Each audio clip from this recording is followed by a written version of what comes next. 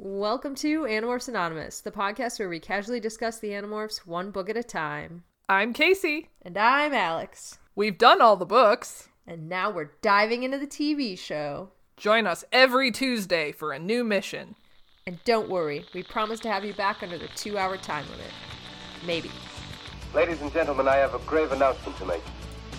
Incredible as it may seem, both the observations of science and the evidence of our eyes lead to the inescapable assumption that those strange beings who landed in the Jersey farmlands tonight are the vanguard of an invading army. Ladies and gentlemen, Rachel Berenson. I don't know if her last name is Berenson. We just assume it is. And you know what? I'll go ahead and just say that this episode for me started by Scott going, "Oh, is that Rachel? That's Rachel. That's Rachel. It's Rachel." Scott! Immediately after this, when the whole window opening thing happened and she's looking out the window, he's like, oh, someone's creeping on her from the tree. And I was like, yeah. And he goes, oh, are they going to throw a bird through her window? Are they going to chuck it through her window? And I was like, oh. And he was like, they're going to chuck it through her window. Oh my God. They're going to chuck it in there. What? And then as soon as the hawk came through, he was like, oh, just like Nye. Oh my God. Ooh, man. So what did you think of this episode? That being the 5th episode of this TV show. Of this in our Lord, the year 2020. I obviously was immediately on board with a Rachel episode. Like, I was delighted every time we saw Brooke on screen. She was wonderful and amazing. Her acting was fantastic. I was delighted that we got to see a fuck ton of Visser 3. Yeah, we did. In many different forms. Well, in many different forms. And by many, I mean two, yeah. It's fine. The actor playing Chapman just fucking stepped up his game. He did! Yeah, he was knocking it out of the park today. He finally, figured out what this show was going to be about, and he got it. His actor, by the way, is Richard Sali. S-A-L-I. Richard Sali. What the fuck, Richard? What the fuck? What the fuck? I sort of liked this episode. Only sort of. Why only sort of? Because with most of these episodes, I mostly like them, but I have several contentious issues with some of them. Mm-hmm. Some aspects of them. Sure. Such as the fucking opening of this particular episode. Shall I launch into it? Yeah, we better before I start talking again. Okay. So, this is episode 5. It's called Between Friends, which I don't fucking know what that means, so. Oh, yeah. I'm assuming it's like a reference to the note and everything. Oh, yeah, Friends being Rachel and Melissa. Yeah. This episode's basically book 2, but really, really pared down. Yeah. The first thing I've written in my notes is this episode opens with a solid minute of editing fuckery. Oh my God, yes. You are not fucking wrong about that. Oh my God. It's the basic gist of it is it's nighttime at Rachel's house. She's reading in bed. She's reading Tiger Beat or some teen magazine. I think it's called... She doesn't know what a tiger is, so it's very confusing for her. That's true. I think it's actually called Teen Machine or some shit. I don't know. It's great. But she hears a hawk screech. She gets out of bed and opens her window, and there's a bunch of shots from the tree outside, and they're making it look like a scary horror movie, like somebody's watching her. And she's like, I'll be watching. Yeah. And she's acting really sketched out, and she's like, hello, is anyone there? And she turns away, and finally the camera zooms in on her, and she turns around and starts screaming, and then the hawk flies into her room. I don't really know why they were going with this suspense horror angle. I don't really know either. I guess it's because we weren't, this is in quotation marks, weren't supposed to know Tobias was alive, so it could have been anybody watching her before she realized who it was. Like a controller or something. I guess. They were trying to make it it could be anybody. Anybody. Yeah, I guess I didn't think about it that way. I was just kind of like, why didn't they just have her, like, hanging out in her room and being like, man, I miss Tobias, and then have, like, the tap at her window and she realizes it's him. Like, I don't know. Like, there's a couple different ways you could have approached that, I think. Because, like, then they couldn't have done 30 fucking cuts of the exact same 10 frames. Slow, fast, zoom in, zoom out, zoom in, zoom out. Oh my god. Half turn. Like, you know, the only credit I will give it is that at least it was somewhat in order. There was only one shot where she opens the window, and then the next shot she opens the window from a different point. Like, apart from that, it was fairly, like, straightforward, at least. There wasn't a lot of, like, repeating action. But then as soon as the window thing happened, I was just like, okay, enough. Here's what kills me. So, like, it can be effective to move the camera around a lot when you have a static shot of somebody. Yeah. Like, that's... I think I was just listening to something the other day that was talking about how they do that a lot in, like, I think it's the West Wing, the presidential show. Yeah. Because it's so much talking and, like, everything's about the dialogue, they really move the camera around to create some visual interest in the shot. But, like, you knew that a second later the whole still bedroom would be interrupted by the hawk entering, so there's, like, no need to do that camera work.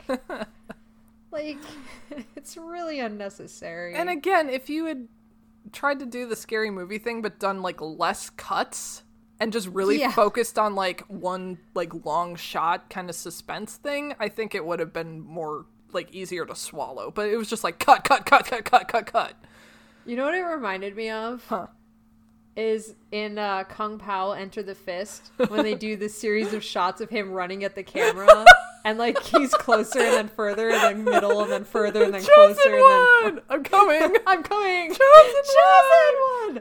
I'm coming! Oh my god. It's just like... Oh shit, fucking you're right. nonsense. Oh, I fucking love that movie. I need to watch it again. Same. Oh, fucking hell. So the other wow, that's a lot of nuts. That'll be $10, baby. You want fries with that? I'm so sorry, I didn't mean to interrupt. No, you. it's okay.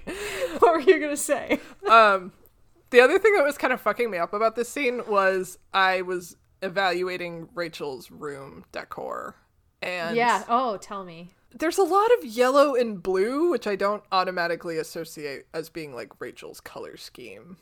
Because she's not an X-Man, I understand. I mean, she does turn into Wolverine, like, really late in the series, but... It was the homage to Wolverine's late 70s blue and yellow spandex suit. Oh my god, her curtains were, like, checkered, though. It looked like kitchen curtains. I don't know. She had a hot pink fuzzy dream catcher in her window, and I was just like, what are you even doing? Nice. She got that at what was the fucking store that sold those cans of, like, foot care shit with, like, the pink boa on the top of it, but it was like a paint can that you had to open? Oh my god, what? Claire's accessories? It might have been Claire's. Like, that dream catcher was something straight out of, like, a Claire's or I swear there was one with, like, ice in the name or something like that. Oh, I think I know what you're talking about. Yeah, it was, like, one of those stores. Oh my god. Sorry. Yeah, no, it's... Yeah, I don't know. I wasn't really feeling the decor. I couldn't see any of her posters because it was dark, but I don't know. Tobias is here, though. Finally. Yay! He's back! Yay! He perches on the end of her bed, and he's like, "It's okay, don't worry, it's me." And she's like, "Oh my god, Tobias!" He's like, "Hi, Rachel." Kind of like a tone, which says a lot, I think. Yeah, dejected, sort of like, "Hey." Hey, Rachel. I'm going to tell you, the only thing I was focusing on in this scene is the fact that to get that hawk through the window, they definitely put a lure on her bed, and I'm like, oh, I hope it wasn't actual meat. Because that hawk went in there and immediately started mantling over it. And I was like, oh, really? The lure. I didn't notice that. It's like when he comes through the window and lands, you can see him hit the lure and he mantles. And then they cut immediately to him just perched there. Oh, wow. Yeah, I didn't notice that. That's all I could find. Well, you were looking at the room decor. I was focused on one thing. But I kept, like, rewinding this. Well, you know, you're the bird expert, so I assumed you would bring up any bird stuff that I missed. Never claimed to be an expert in anything. I was gonna ask you, like at the end of the episode when he's like perched on Jake's and Rachel's arms, like what you thought about that. But like, yeah.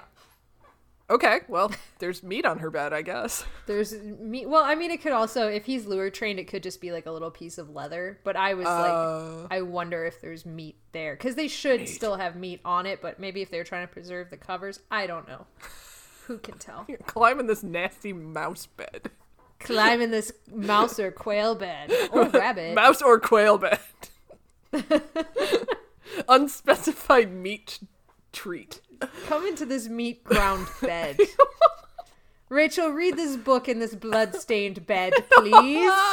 I bet Brooke would do it. She'd be like, yeah, whatever. I know. I was just looking at her. She's was posting on Instagram the other day because it looks like she has like a romantic comedy that just came out or is coming out like this weekend.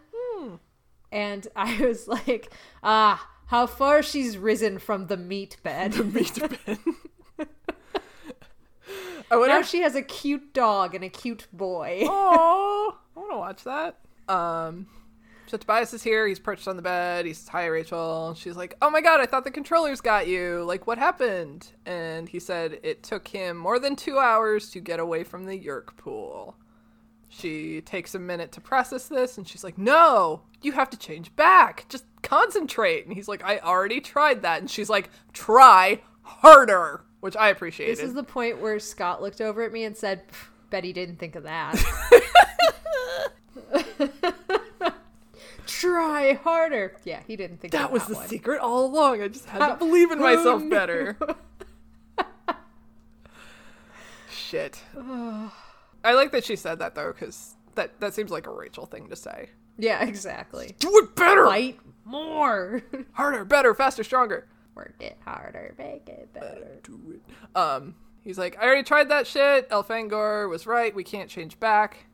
And she looks upset. And then there's just a wide shot of them looking at each other in her room before we fade to black into the theme song. No turning back, no back. We're going to perform this for you every time. Of course. My opinions about the theme song have changed a lot in the past couple weeks. Like, when I first heard it, I was like, okay, you know, whatever, this is very 90s and it's just okay. But now it actually gets me really hyped up. I'm always hyped up for the theme song, for sure. It's a great theme song. Yeah, like, normally I would skip it, but I actually really like it. It's a fucking banger, as the kids say. Let's go to school. Okay. Wait, no, fuck! How did you get me here? What have you done? I tricked you. Rachel's at school. She says hi to somebody, walks down the hall. The narration, my name is Rachel. My friend Tobias fucked up royally. Now he's stuck as a hawk. Word for word, that's what she says. Yes. A little less accusatorily than what I said, but in case the audience forgot what he looked like, there's like clips of Tobias as a human from the last episode playing over the narration. And he looks awful in all of that. With the yellow overlay. Yeah. But notice that most of those shots are from their flirtatious interaction in her driveway. Yeah, because that's the best interaction. Yeah, that's the only time he was actually interacting with her. Rachel, look, the plot. My dad. My dad. It's my dad. Daddy. Daddy. Daddy, come Every to time. me. We're going to do that every time. Yes. Okay. So Rachel goes to her locker and pulls out some books. And I swear to God, one of those books is an Animorphs book. And I just sent you a screenshot, and I'll post it somewhere. That's really blurry. It is, but like, look at the colors. Why is my phone so dark? Lighten up, screen. And you can see like the little red Scholastic tag in the corner. It's for sure a Scholastic book. Yeah. I was like, is that an Animorphs book? Is this an Easter egg? If it is, it's like one of the Megamorphs, but I'm wondering if it's not like an R.L. Stein book. Oh. Hey, did you notice Boris creeping in the background there, staring directly into the soul of the camera? Yes. She like closes the locker and suddenly it's like, Marco and Jake are here. Hello! Hello! Marco is like, I can't believe it, man. And Jake says, at least he's still alive. And obviously they're talking about Tobias. Yeah. And, you know, they chat about him a little bit, and then Marco's like, hey, maybe we shouldn't talk about this in public. And Jake's like, yeah, good fucking point. And they quickly agree to meet up at the barn at 6:30. Jake says he'll tell Cassie, and Marco and Jake leave. And they're so organized now. They're starting to really, you know, get the grasp on the whole stealth thing. Yeah. Good job. Good job, kids. Good job, everybody. All around. The boys leave. And then Melissa is here. She rounds the corner and she looks very sad. Rachel walks up to her and is like, hey, what's up? Melissa says nothing. And then Rachel asks her like a series of questions that sound like really low-key interrogation. And it's about like the sharing and Chapman, and Melissa's like not really having it. And Rachel's finally like, hey, can I come over after school? Melissa's like, why? And Rachel's like, I just want to hang out. And Melissa's like, oh, my dad doesn't like me having friends over after school. Rachel's like, since when? And Melissa's like, for a while. And, you know, obviously she's like having some sort of problem. And then she's like, all right, I'm going to go now. Bye. And she looks sad. And Rachel is concerned. My favorite part of that interaction was like, how's your dad? Wake up. He is our fucking principal. You should know. You see him every day. And Rachel's like, I forgot. I knew that. Like, shit. What was that? What was that about? That was the most awkward thing ever. I think that was the script writers being like, we have to remind the children that he's the principal, because it's not going to come up later in the episode. They're never going to make this connection. Oh my god. Yeah. Yep. So I will preface this next scene by saying that I loved the camera work in this next scene. The barn? Yeah. So fucking good, yeah, right? It like tracks the characters and it like moves around the barn, and the choreography is really good, and it reminded me of the Firefly really long take in the beginning of Serenity. Oh my god. Like just the start of the shot behind the shelf, yeah, and like the movement of like Sean moving shit around to get like the different face framing. Oh my god, this camera work was so good. Yeah, and then Rachel talks for a minute, and then she like looks up to Marco, and the camera follows her gaze, and Marco's like hanging out in the hayloft. Like, I loved that shit. So good. Yeah, so good. That was okay. I like, this is one of the great things about like watching it long enough ago that I've kind of forgotten. Like, when you hear Marco, I'm like, where the fuck is he gonna be? Like, watching how well plotted out this shot was, I'm like, what the fuck as they're going around? When they tilt the camera up to the hayloft, I was like, oh my god, I didn't expect that camera movement. Like, it really kind of like, it was really exciting, I guess, because the camera work is so shitty. Usually, yes. I don't know. Usually it's so shitty, and this was just so good, and I was like, oh my god, that was really cool. It makes me think that there are some people on staff who know what they're doing. Like, where are I don't know. The time? If you were in charge of the shot, please write in and tell us, and we'll commend you, because good job. Yeah, oh my god. I like really hope that they like had to hand the camera over to like an intern one day or something, and the intern was like, listen, I have a good feeling about what I can do here. Oh my god. And now that intern is a real awesome Michael filmmaker. Bay. Michael Bay. It was Michael Bay. Oh, I don't know. Oh no.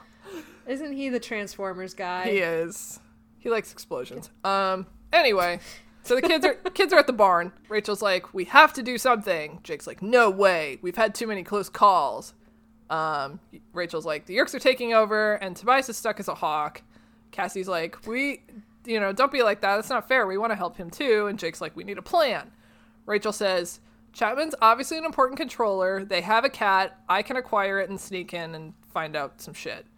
Marco says, while you're at it, please get the answers to our finals. And Cassie kind of laughs at him, and he's like, well, what good is saving the world if we can't get into college? Good job, Marco. This is where, when Marco said that, Scott goes, I fucking like this guy's attitude. This is Marco isn't really in this episode, so his few lines that he has, he really makes them count. He does. Man, Boris was bringing it that day. He was really hamming it up for the camera. I mean, is he ever not bringing it, though? That's true. He's always bringing it. I still, not to like jump back, but I did mean to say this earlier in their conversation when they were talking, where he totally pulls like a Joey from Friends, like, could we talk about this in a more crowded place? Yeah. So, yeah, he was bringing it for the 2 or 3 lines he had this episode. Again, he always does, but yes. Anyways. Rachel's like, look, Melissa's in trouble, and we have to save her before her father puts a yerk in her head.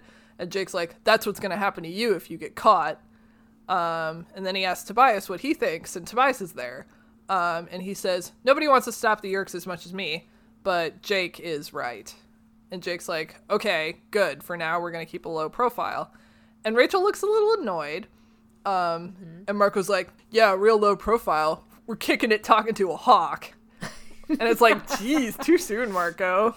I loved that line, though. Oh. He just said it with such a sense of, like, wonder. Like, whoa, like, we're kicking it with a hawk. This is so cool, Hell man. yeah. A little bit harsh, though, I thought. A little harsher, Tobias, but yeah, the delivery was delightful. And then the last thing we see in the scene is Jake looking over at Rachel, who has a very good scheming face, which was very Brooke's subtle, face. but very, like, I loved that. Brooke's face work was exquisite in this whole episode. Yes, like the whole time. The whole time. There's a specific very good call out I have later, but yes. Oh my god. Let's check in on the Chapmans. They're eating dinner, and this food looks so cold. Like it looks so unappetizing. And when he, like, cut off that sliver of meat, I was like, you know he is doing that because, like, they cooked this one meal, and that is how many takes they have. And so no. every tiny cut is a take that they have to do. Oh my god. So unappetizing and disgusting. I know. It's like there should be steam rising from this food. Like, how hard would it have been to, like, have a microwave on the set? Just, like, give them a real meal, though. Like, I know there's probably 1,000 reasons why you can't actually do that, but, like... That looked like... that looked like real food. I know, but, like, warm. Good-looking food. Yeah. Like... I've just been watching a lot of Kitchen Nightmares lately, so I just feel like I'm bringing... Exactly. You're going to kill somebody! I just, like, am bringing that attitude to this right now. Like, why is it cold? Do they have to send this back? Who's running the line? Where's quality control? Oh my god, Melissa made it! Did you even taste this before you put it out there? No, but Melissa, a little girl, made this food. She's not a little girl. I don't care! What are you? An idiot sandwich. Oh. You fucking donkey. Well, luckily Chapman's a fucking controller and he doesn't seem to care how nasty this food is because he's eating it very mechanically. And so mechanically. Melissa's kind of just pushing hers around on the plate, and she looks really sad, and she's watching her dad, and she's like, is your dinner okay? And Chapman very slowly and robotically raises his head. He thinks for a minute. Then he puts on a smile, and he says, it's both satisfying and delicious. Whenever your mother is away, you will be the substitute chef. And she seems a little happy about that. And then he drops his smile and just continues to eat his food, and she looks sad again. That smile, though. That fucking haunting ass smile. Oh my god. I really like his whole performance in this, like, scene in particular. I really just was there for him. Like, yes. It was so obvious. Like, he did the perfect, like, everything's fine but nothing's all right. Yeah. Like, it was just so good. And the smile in particular, like, it startled me. Like, when he did that big smile, I was like, oh, Jesus, like, what are you doing? And then he was just like, it is delicious and satisfying. And it's like, oh my God, everything's wrong. Yeah. Oh, another reason you can tell that something's wrong and he's a controller is that no human would continue to wear that suit after they got home from work, much less at dinner.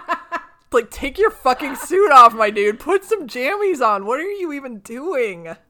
Yeah, like, what the fuck? Oh my god. I mean, I guess he had to look semi-decent for his meeting with Visser 3 later, but also, like, take the tie off at least, my dude. Yeah, Visser 3 is not going to know what ties are. Yeah. Oh my god. So, Melissa's sad. Outside the house, Rachel is sneaking around, and she brushes against something on, like, a table or something and knocks it to the ground. I think it's a dandelion weeder. Oh, Scott thought it was a screwdriver, and he goes, who leaves screwdrivers laying around like that? And I'm like, you do, my dude. I keep fucking cleaning up your shit. Oh, dabs. From leaving it laying around. So Messy. Yeah, but I also don't know what a dandelion weeder is, so it very well could be that. I've never heard of this before. It's like a little, it looks like a screwdriver, but it's got like a little divot in the end of it, and you stick it in the ground and you like uproot the dandelions from like the root system. Huh. Now this is an appropriate use of slow motion to have the thing fall to the ground like that. Yes. So good job. Anyway, it clatters. Chapman looks up and gets up from the table. Melissa's like, what's wrong?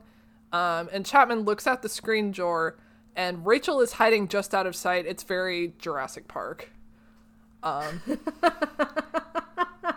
What a way to put that. It is very Jurassic Park. It is. Hiding from the raptors. Really good acting from Brooke here, who is like panting really hard and looks very scared. Chapman finally gives up and he goes back to the table instead of like going out the door and looking. Like, yeah. You dingus. So Rachel gets out of there. She sneaks around to the other side of the house, and there's cat flap in the door.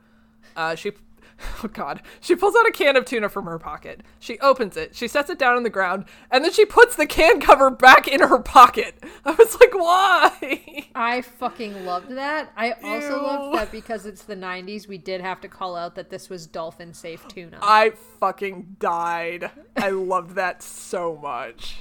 It's so good. It's like, here's your dinner, dolphin friendly and everything. Fucking great. Yeah, she wafts the fish smell into the house and calls for the cat. And the cat finally comes running and comes eat the food. And it's the same cat from episode 2, but cleaner. Fluffer McKitty! Fluffer McKitty! Yeah, same fucking cat. Really adorable cat, but like, I guess they only have one trained. Yeah, they only had access to one trained cat at a time. So Rachel grabs the cat. Meanwhile, Jake has decided to show up to this party. He sneaks through the backyard, finds Rachel. Rachel lets the cat go, and he starts to call to her, but she starts morphing into the cat. Pretty good morphing sequence here, I thought. Yeah, it wasn't bad at all. It was very McGonagall transformation. Yes. But it was really good. Yeah. There's also a lot of morphing sequences in this episode. Yeah. Like, I think last episode we didn't have any that were like on screen. Or no, we had Marco with the security guard a little bit, but everything else I think was like a cutaway situation. Because Rachel turned into the fly, Jake turned into the dog, and the lizard. Yeah, everything else I think was off camera. Yeah. But they had like 3 at least in this one. They did. Anyway, she morphs into the cat. And Jake, who had started to call out to her, shuts his mouth and he sits back down and he looks like a dad whose teenage daughter has just made a terrible decision. And maybe she has. She is a cat now and she sneaks into the house through the cat flap. Chapman is still eating his sad dinner and he looks up because Rachel the cat has just jumped onto the kitchen counter behind Melissa and Chapman's like, cat! The first of many times. Gato. Gato. Melissa turns around to look, and Chapman is like, that cat is a nuisance. And Melissa's like, but I thought you loved him. And Chapman kind of smiles, and he's like, well, now I don't. And like, oh my god. I loved the delivery of that line because it was so almost good. like he hesitated to be like, do I love this cat? And then it computed, like math went around his head. He's like, do I love this cat? I do not love this cat. Inform the human. I do not like this cat any longer. Yeah, because, like, every other thing that she's contradicted him on, he's been like, oh, yeah, you're right. Like, I'll play along with you because I'm a human. Play with me in the space. Play with me. But this one was like, I'm sure he thought, like, Chapman does love this cat, but I don't, and I'm going to tell her. This cat is my mortal enemy now. Fuck this cat. But his face was extremely good. His delivery was amazing, and I laughed really hard. Yeah, I loved all of this. This whole scene was great. Yeah. Rachel has made her appearance. She leaves the kitchen and she goes down into the basement. She morphs back and they use the shadow on the wall trick from episode 1. Yes. And then she starts, like, digging through all the shit in the basement looking for clues, I guess. I guess. But she's, like, digging through all the tools and the workbench and, like, flipping papers around and stuff. And I'm like, I don't know what you're looking for, but okay. I don't know if she knew what she was looking for either. Yeah. She was like, it'll just speak to me when I find it. Yeah. Looking for the disc, maybe. I don't know. I don't think she had that much of a plan. Yeah. Chapman's done with his dinner and he just kind of throws his cutlery down on the plate and gets up to leave and leaves his daughter with the dishes. You piece of shit. Even though she made the meal and that's not how chores work. I know. I was really mad about that. Yeah. Melissa... I just realized I did that exact same thing tonight, and now I feel kind of bad. Oh, well, I mean, every once in a while it's fine, but, like... I was like, I have to go talk about Animorphs. You may clean up this meal. This is Melissa's angst. She's like, oh no, my dad has been making me do the dishes a lot lately. There's something wrong. I didn't even get punished, and yet here I am doing the dishes every night. Every night for no reason. Everyone's ignoring the chore rotations. The chore chart. The chore It's chart. been foregone. Tonight it says Chapman, and there's a little sticker of cowboy boots next to it, so we know who it is. Oh my god. So Chapman nopes out of there, and Melissa's like, hey, wait, can you quiz me on my history test tonight? And he's like, no, you'll do a good job by yourself. And she's like, but you always help me. And he stops and he thinks for a minute, and he's like, you're right.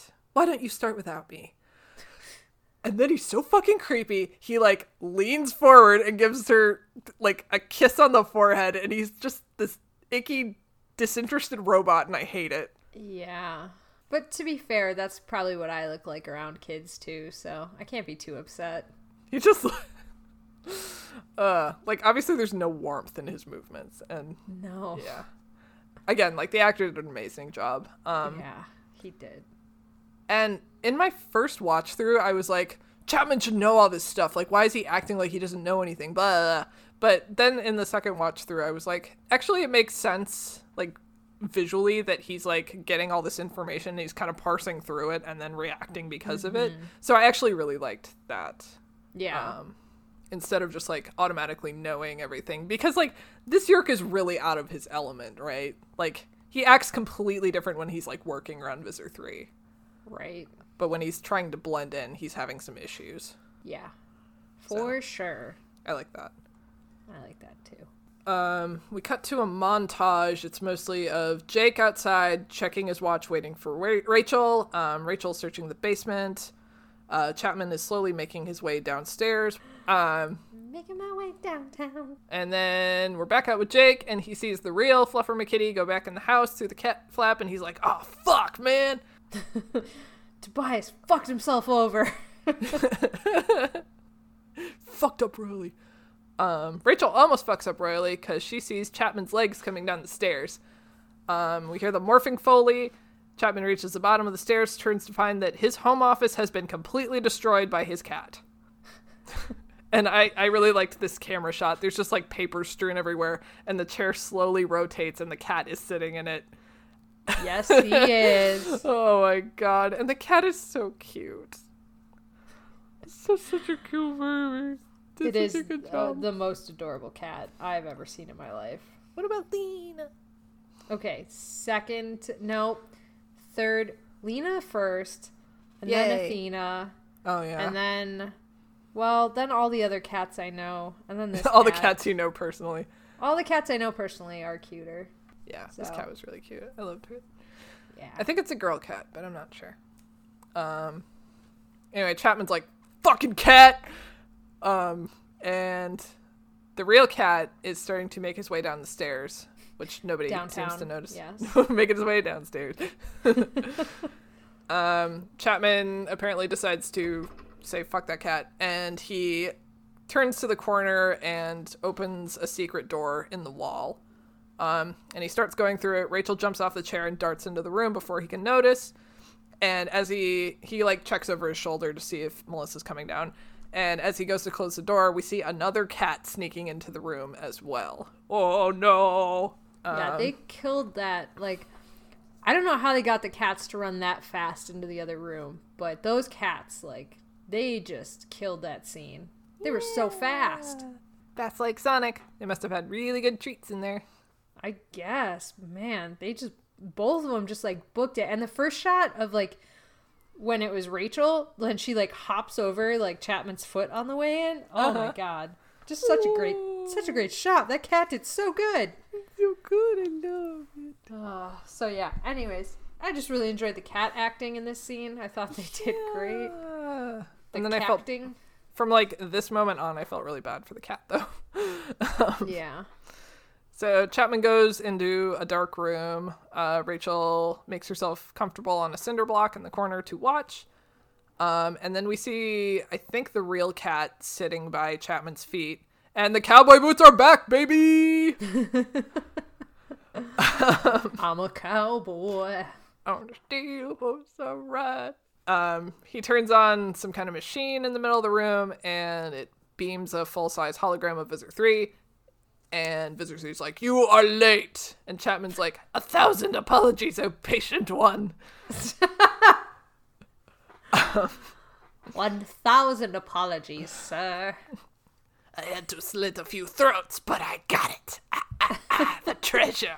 Sorry, this is not Aladdin. This is Animorphs. Chapman's like, my host's daughter was suspicious. I don't really understand these humans. Visser 3 is like, that wouldn't have happened if she were under your control, which is like the first instance in a long series of him trying to convince Chapman to bring Melissa. It gets a little bit tedious, but whatever. Chapman starts to say something. Visor's like, "Are you disagreeing with me?" And Chapman's like, "No, but..." And Visser 3's like, "Silence!" I was like, at this point, I was like, okay, yeah, they nailed Visser 3 because he's like asking people questions, and when they start to respond, he's like, "Shut the fuck up! I didn't ask your opinion."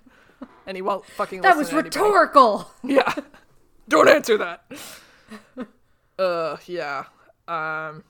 And he starts bitching about the homing beacon failing, and the scientists haven't unlocked the secrets of the disc, and he wants the Andalite Bandolites, and he'll beat them up and steal their lunch money and shit. Yeah, the usual. Yeah, Chapman starts to respond, but he steps backwards, and he steps on Fluffer McKitty's tail, who yowls and runs away. Meow. Chapman is like, "Cat!" Again.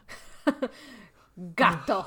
Gato. Sorry, we were really missing the Spanish in this episode, so I just really want to bring it. Gato means cat, everyone. Can you say cat in Spanish? I only know that because of... Good. Oh, God. I only know that because of Gatomon from Digimon. Because she was a cat. Oh, I only know that because it pretty much is just cat, but with a G. Yep, that's true. So, Chapman screams cat. There's kind of a cool... So the cat runs over to where Rachel is, and there's kind of a cool shot of Visser 3 looking sideways, and his eyes are, like, following the cat. And I honestly didn't expect the costume to be able to move like that. So I liked that. I still wasn't in love with it, but I'll give you that. Well, like, I mean, the costume's horrible, but and I don't know if this had actually been real if, like, his main eyes would have followed the cat, because I think probably his stock eyes would have. Mm-hmm. But I still liked it. I liked that there was actually some, like, expression on his face for once. Okay. Yeah.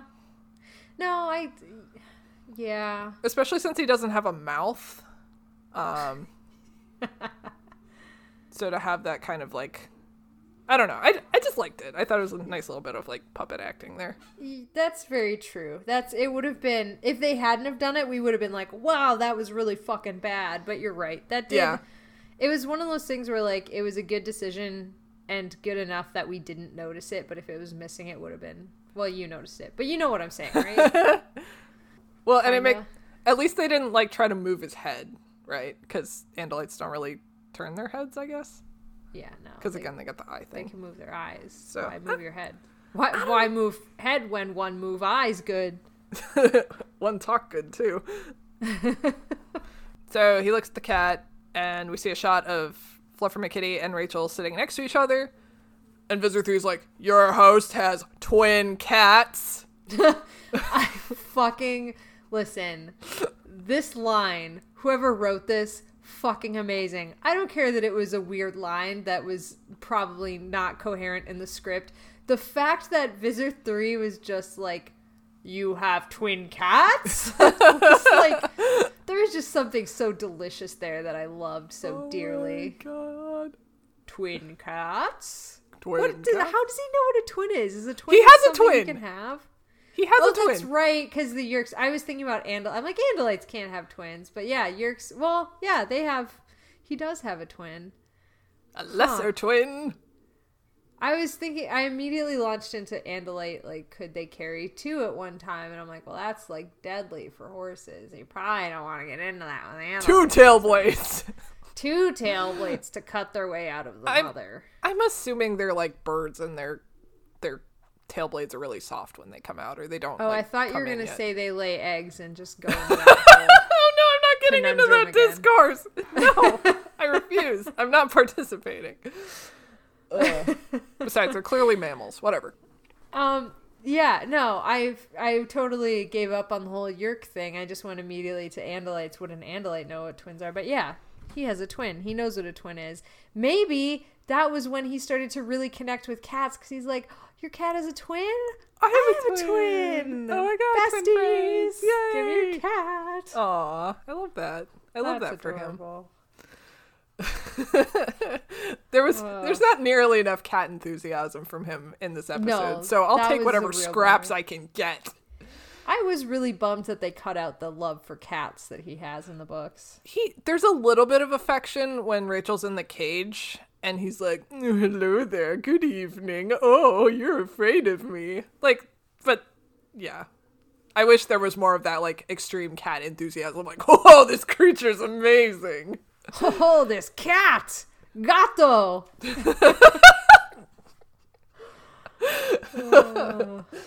Oh my god. So he's like, yeah, you have twin cats.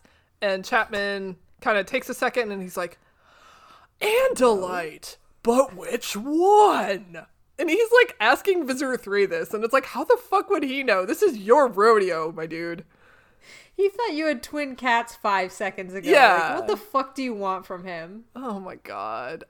Visitor 3 at least is practical, and he's like, it doesn't fucking matter. Bring both to me. Just get the cats, man. Just grab those cats, man. Just grab the fucking cats, man. What the fuck are you doing?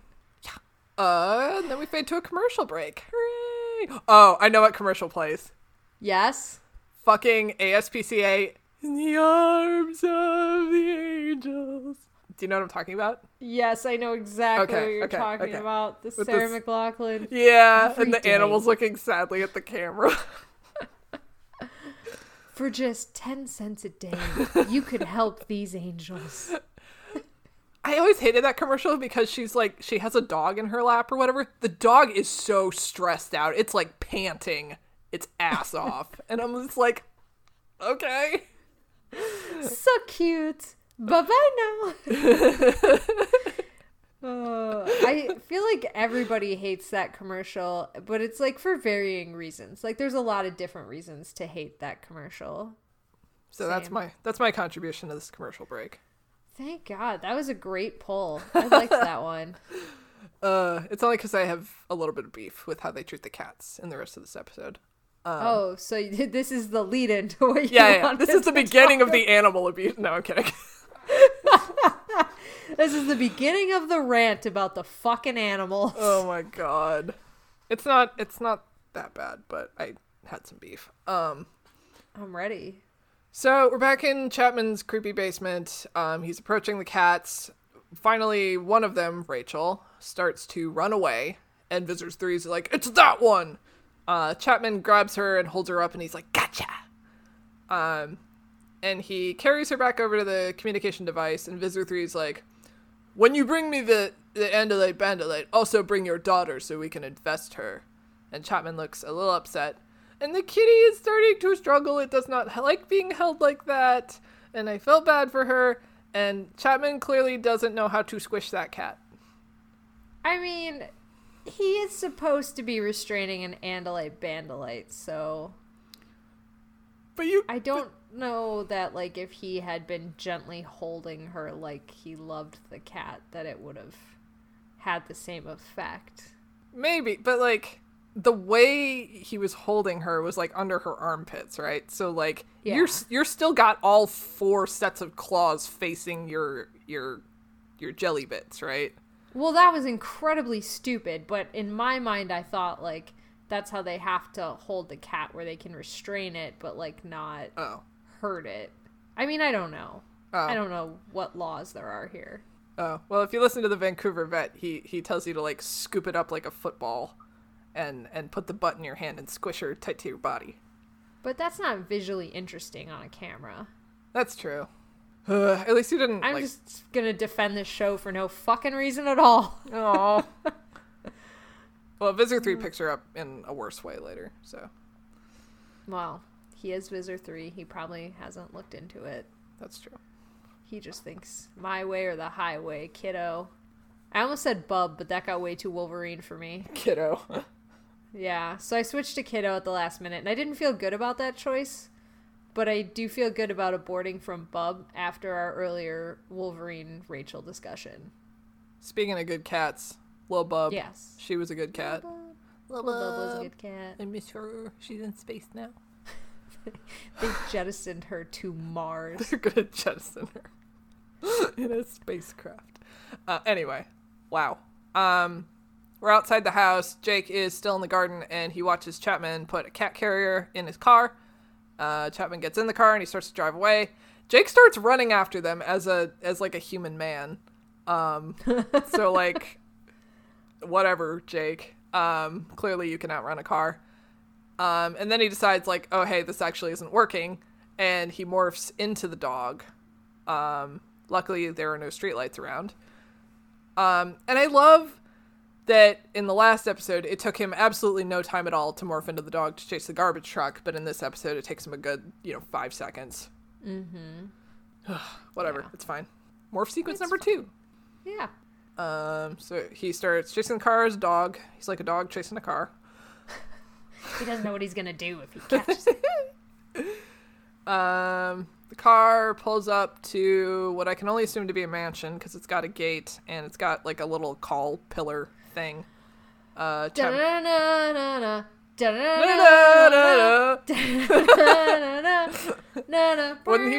he fly into a waterfall though if it were that? Well, if he was flying the Blackbird, but when you just pull up to the mansion, you don't go through the waterfall. It's in the side of a cliff. How's he supposed to drive there, Casey? I don't know. I didn't know many people just drive up to the front entrance of Xavier's School for Gifted Children. Yeah, he has a roundabout driveway. Oh, I don't know. I only ever see them go into the waterfall.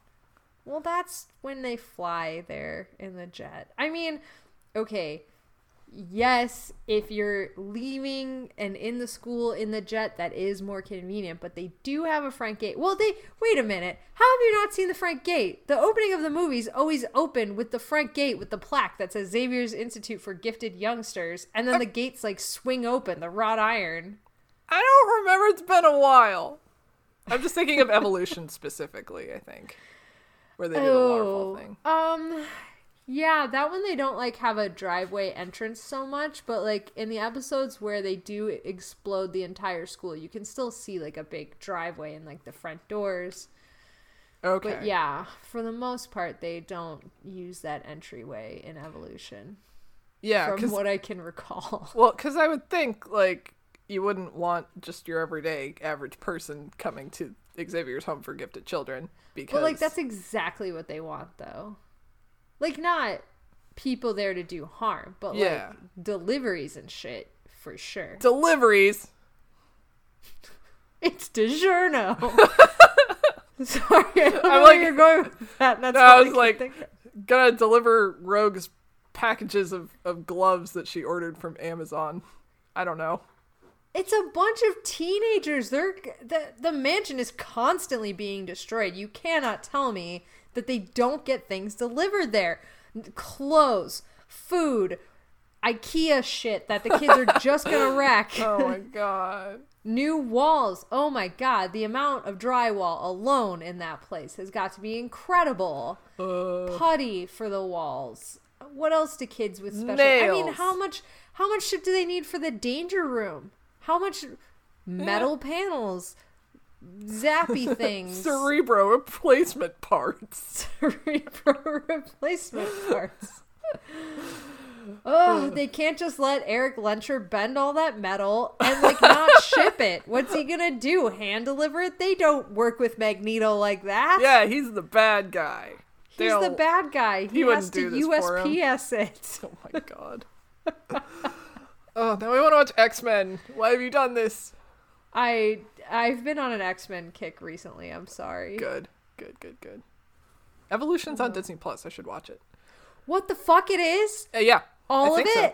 And is it Evolution? I know they have the animated series on there. And yeah, I think they have Evolution as well. So. Hell yeah. Well, end this podcast now. I've got to leave. I have things to do. I have things to do. I forgot. I'm busy. Goodbye. Don't you want to meet Victor Trent, though? Ugh, fine, I guess. Ugh. So Chapman pulls up to the thing. He enters his PIN number. He says his Yerk name. He's here for Mr. Trent. There's a head scanner built into the column, which scans his ear and shows his Yerk and confirms him. Suspended in gelatin, apparently. Yeah. There's no brain in there. It's just float. Just floating Yerk. That pisses me off so much. It's not like they're like, well, in the books, it's not quite clear. It's like every single book, they do the introduction about the Yerks, and in every single book, they're like, it crawls into every crevice in your brain and flattens itself out and molds itself to blah, blah, blah. And it's like, you just give me your fucking shitty little 2D rendering hanging out and fuck this. That was the part of this episode that pissed me off the most. Oh, we're not even at the part that pissed me off the most, but we're getting close. Oh okay. My god. Let's do it. Let's get there. So, gate opens for Chapman. He goes through, and the gate closes just as Jake, the dog, runs up. Jake walks the perimeter fence and starts digging under it. Chapman drives up the long driveway. And there's an area of the driveway that is flanked by 2 Hork-Bajir standing on columns. Fuck any Hork-Bajir in this show. I fly into a rage every time there's a Hork-Bajir now because it's the same fucking footage of some guy in the costume just standing there waving his arms.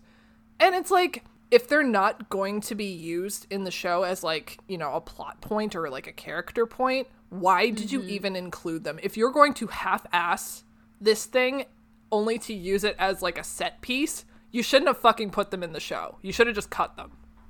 Yeah. This would have, I feel like the Hork-Bajir really needed to be one of those monster movie kind of things where it's you're fighting the unknown. Give me the blades through the trees, give me the sound of it, give me flashes of stuff moving across the camera. But the fact that they just in medium light that didn't even match the rest of the dark shadowy surroundings, projected them on top of these pillars, it was why? What is the point? Yeah, what is the point? I guess just to say aliens were there, these are aliens. And it's no, you, fuck that. We just did the Yerk scanner in the ear thing. Yeah. Just let that be enough if you can't fucking be responsible enough to handle the Hork-Bajir. Yeah, just... Yeah, they don't need to be there, and they look so ugly, and I hate it. I agree. And it's the same footage. Yeah. It's just the same. They don't do anything. They just stand there and it's the same recycled footage every single episode, and I hate it. Yeah, and it's the same recycled noises too. The whole time they're staying there, it's not like you hear talking or garbled anything. It's just the same rah, rah. Yeah. Ah! Yeah. It's like, stop. Like, it's Yeah. like playing a Halloween soundtrack outside your house. Yeah, it's... I was really pissed off about that. Yeah, I was not pleased at all. At least there's a dog. There is a dog. And Jake- he's digging so good. He's doing a really good dig. I'm so happy. Chapman gets out of the car with the cat carrier, and he's walking to the left, and we see an Andalite hiding in the bushes watching him. Is that Visser 3, I guess? Why is he hiding? I don't understand. I didn't understand this at all. And, like, I was like, like, the placement of it, maybe it's Visser 3, because that was my first thought, too. And then I'm like, are they trying to imply that, like, another alien is watching Yeah, it's like, them? And then, like, is that supposed to be Axe? Is he like, or is this like a very clever, subtle intro to Axe? But no, I think it's Visser 3, and he's just creeping. No, I think it's Visser 3. He's just hiding in the bushes only to, like, jump out a second later, but, like, also there's just no movement in the costume. So Yeah. it's like he teleports. Yeah, I don't get it. I don't know what they were That going was for. Nightcrawler. It's Beast. Hank, what are you doing in the bushes? Kelsey Grammer. So the other thing that's confusing is Chapman starts walking into this like garden, I guess, but it just kind of looks like a grassy field with some potted plants and some statues in it. Like, I don't know what this area is supposed to be. I guess just like generic rich mansion garden. I guess it like it did Like not. the statues were there for the next scene. But they did. Or, like, They were later just. this scene. They weren't laid out in any sort of logical way. They were just fucking No. like in the middle of whatever. I don't like Just scatter them about. It's just it pisses me off how sometimes the set design is like really good and other times it's like we half-assed this. Yeah, this show is like really schizophrenic in that It way. is. Anyway, he's walking into this garden and then suddenly he's like flanked by a bunch of like controllers behind him and it's very like mob. It's very like Yeah, I'm they, walking like- to this destination and like all these lackeys are behind me to make sure I don't make a run for it. And that's fine. Like that's cool. That's sinister. Mm-hmm. I don't know. What were you gonna say? I was just gonna say, like, they flanked him in a really weird way. Like, the shot starts out where you think it's just Chapman walking, and then these guys kind of like overtake him and like flank him. And Yeah. it was just kind of a like it was a cool visual thing, but it was like just kind of a weird like, wait, what's happening? Yeah. Who's the man in the bushes, and why are these people doing this? Yeah. Also because like I feel like they wouldn't have needed to do that unless there was a reason not to trust Chapman Zierk, which I guess there isn't because he's, you know, very reluctant to bring Melissa. Yeah. But I don't know. It was weird. Maybe I'm reading into it. Yeah. No, it's all pretty weird. Jake finishes digging under the fence and he crawls under. Chapman and the cronies walk up to Visser 3, who is inexplicably there. Visser 3 is like, hey, what's up? And we can finally see his tail blade. And it's moving around. And you can see the blade inside the tail puppet wobbling around. And I fucking hated it.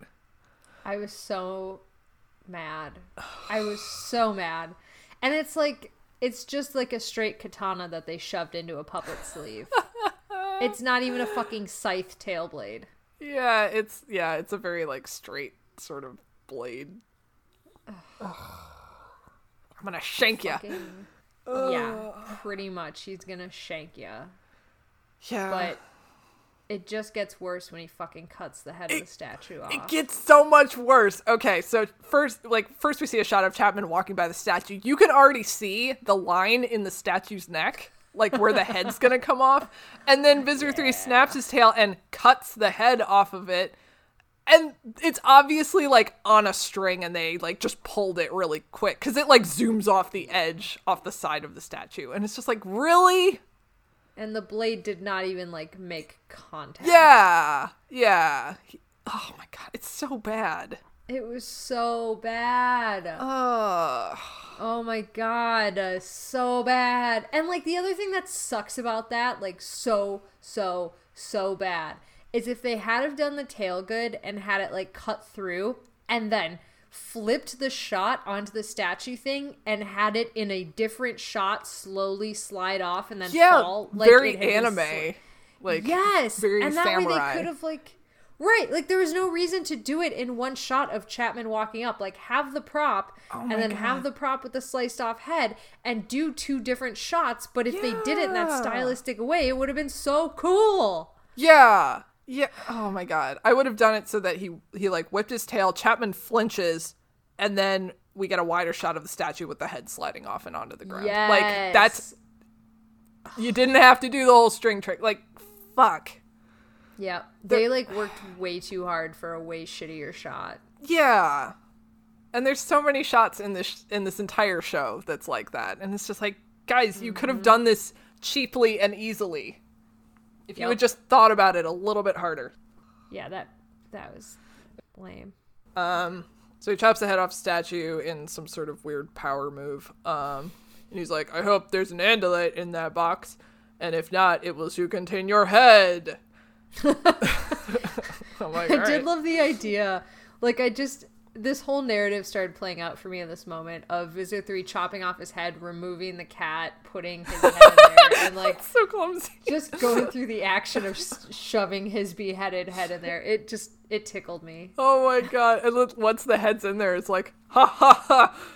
That wasn't as satisfying as I thought it was going to be. Okay, put the cat back in there. Undo this. It's fine.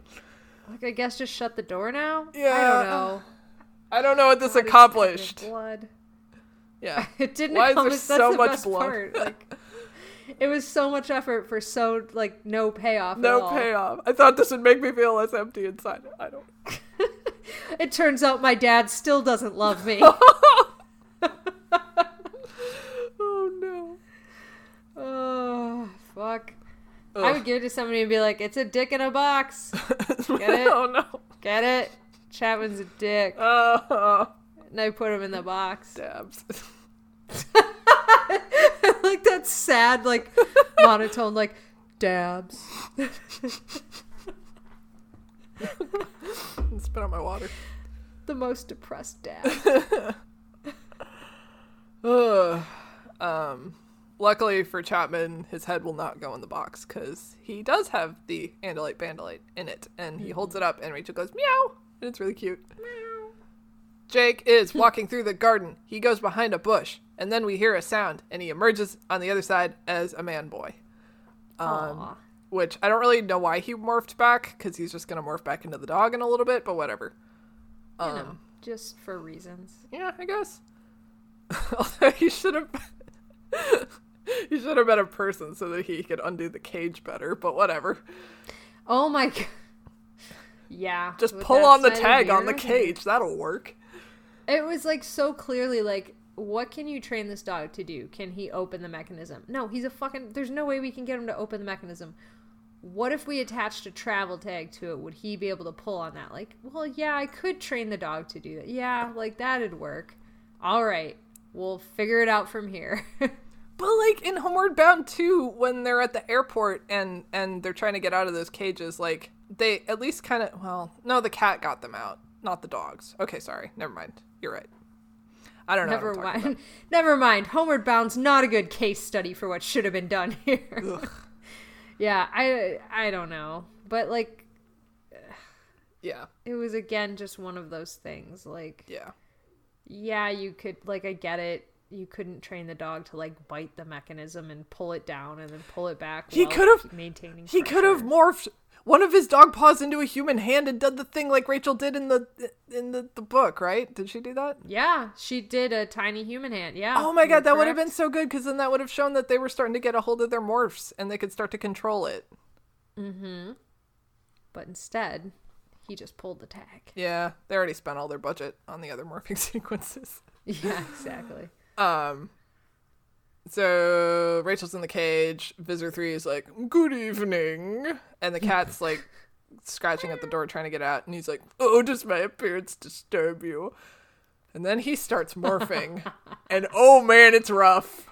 Oh, it is super rough. Delightful. Oh, no, there was definitely some like Sloth from the Goonies like vibes going on with it. Oh my god. And the actor... I just like...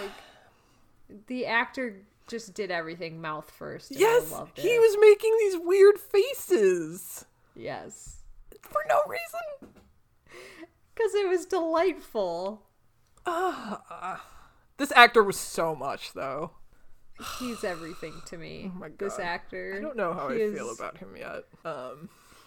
So he morphs into a man. The cat's like freaking out, and Chapman looks mildly concerned.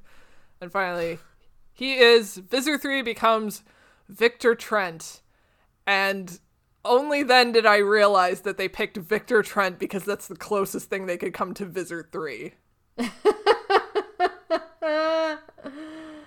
Ugh. Oh, shit. Yep. He's like, this is inferior form, but he's rich and powerful and useful to me. He has a mansion with a roundabout driveway, and I would like that for my limo. Yes, Visser 3 does love his limo. Yeah. And his chocolates. And then he pops open the cage like it wasn't even locked. And he picks the cat up by her front legs, which upset me very much. Like he holds her like you would a Wii controller, but by the front legs. It's like, just stop this. Like, the cat didn't seem too upset by it, but it was still like, ow, like you're gonna pop her shoulders out by doing that. I'm sorry, I can't get over the comparison to holding her like a Wii remote. Like, what a fucking comparison. Oh, jeez. Yeah. I don't know. Okay. Maybe I'm in. Maybe I'm reading too much into this cat holding thing, but... No, you are not. We need to explore this. We need to dig into it. Clearly no one knows how to hold cats. Yeah. Was there anything on the tail end of the credits of this episode that said, like, no animals were harmed in the making of this film? I don't know. I haven't noticed any, but I haven't been looking for it either. Okay. Yeah, we should check for that. I don't actually watch the credits, really. I do, but, like, only to pick out whose fault I think it is. Damn. So, like, at random, I'm like, that guy fucked up today, I guess. Camera 3, get out of here. Camera 3, fucking it up. Stinking up the room, camera 3. Yeah, picks up the cat. He's like, turn back into your Andalite form. And Jake is hiding in the bushes, and he's like, hang in there, cousin. It's like, nobody talks like that. Oh my god, the amount of time they use cuz. Oh my god.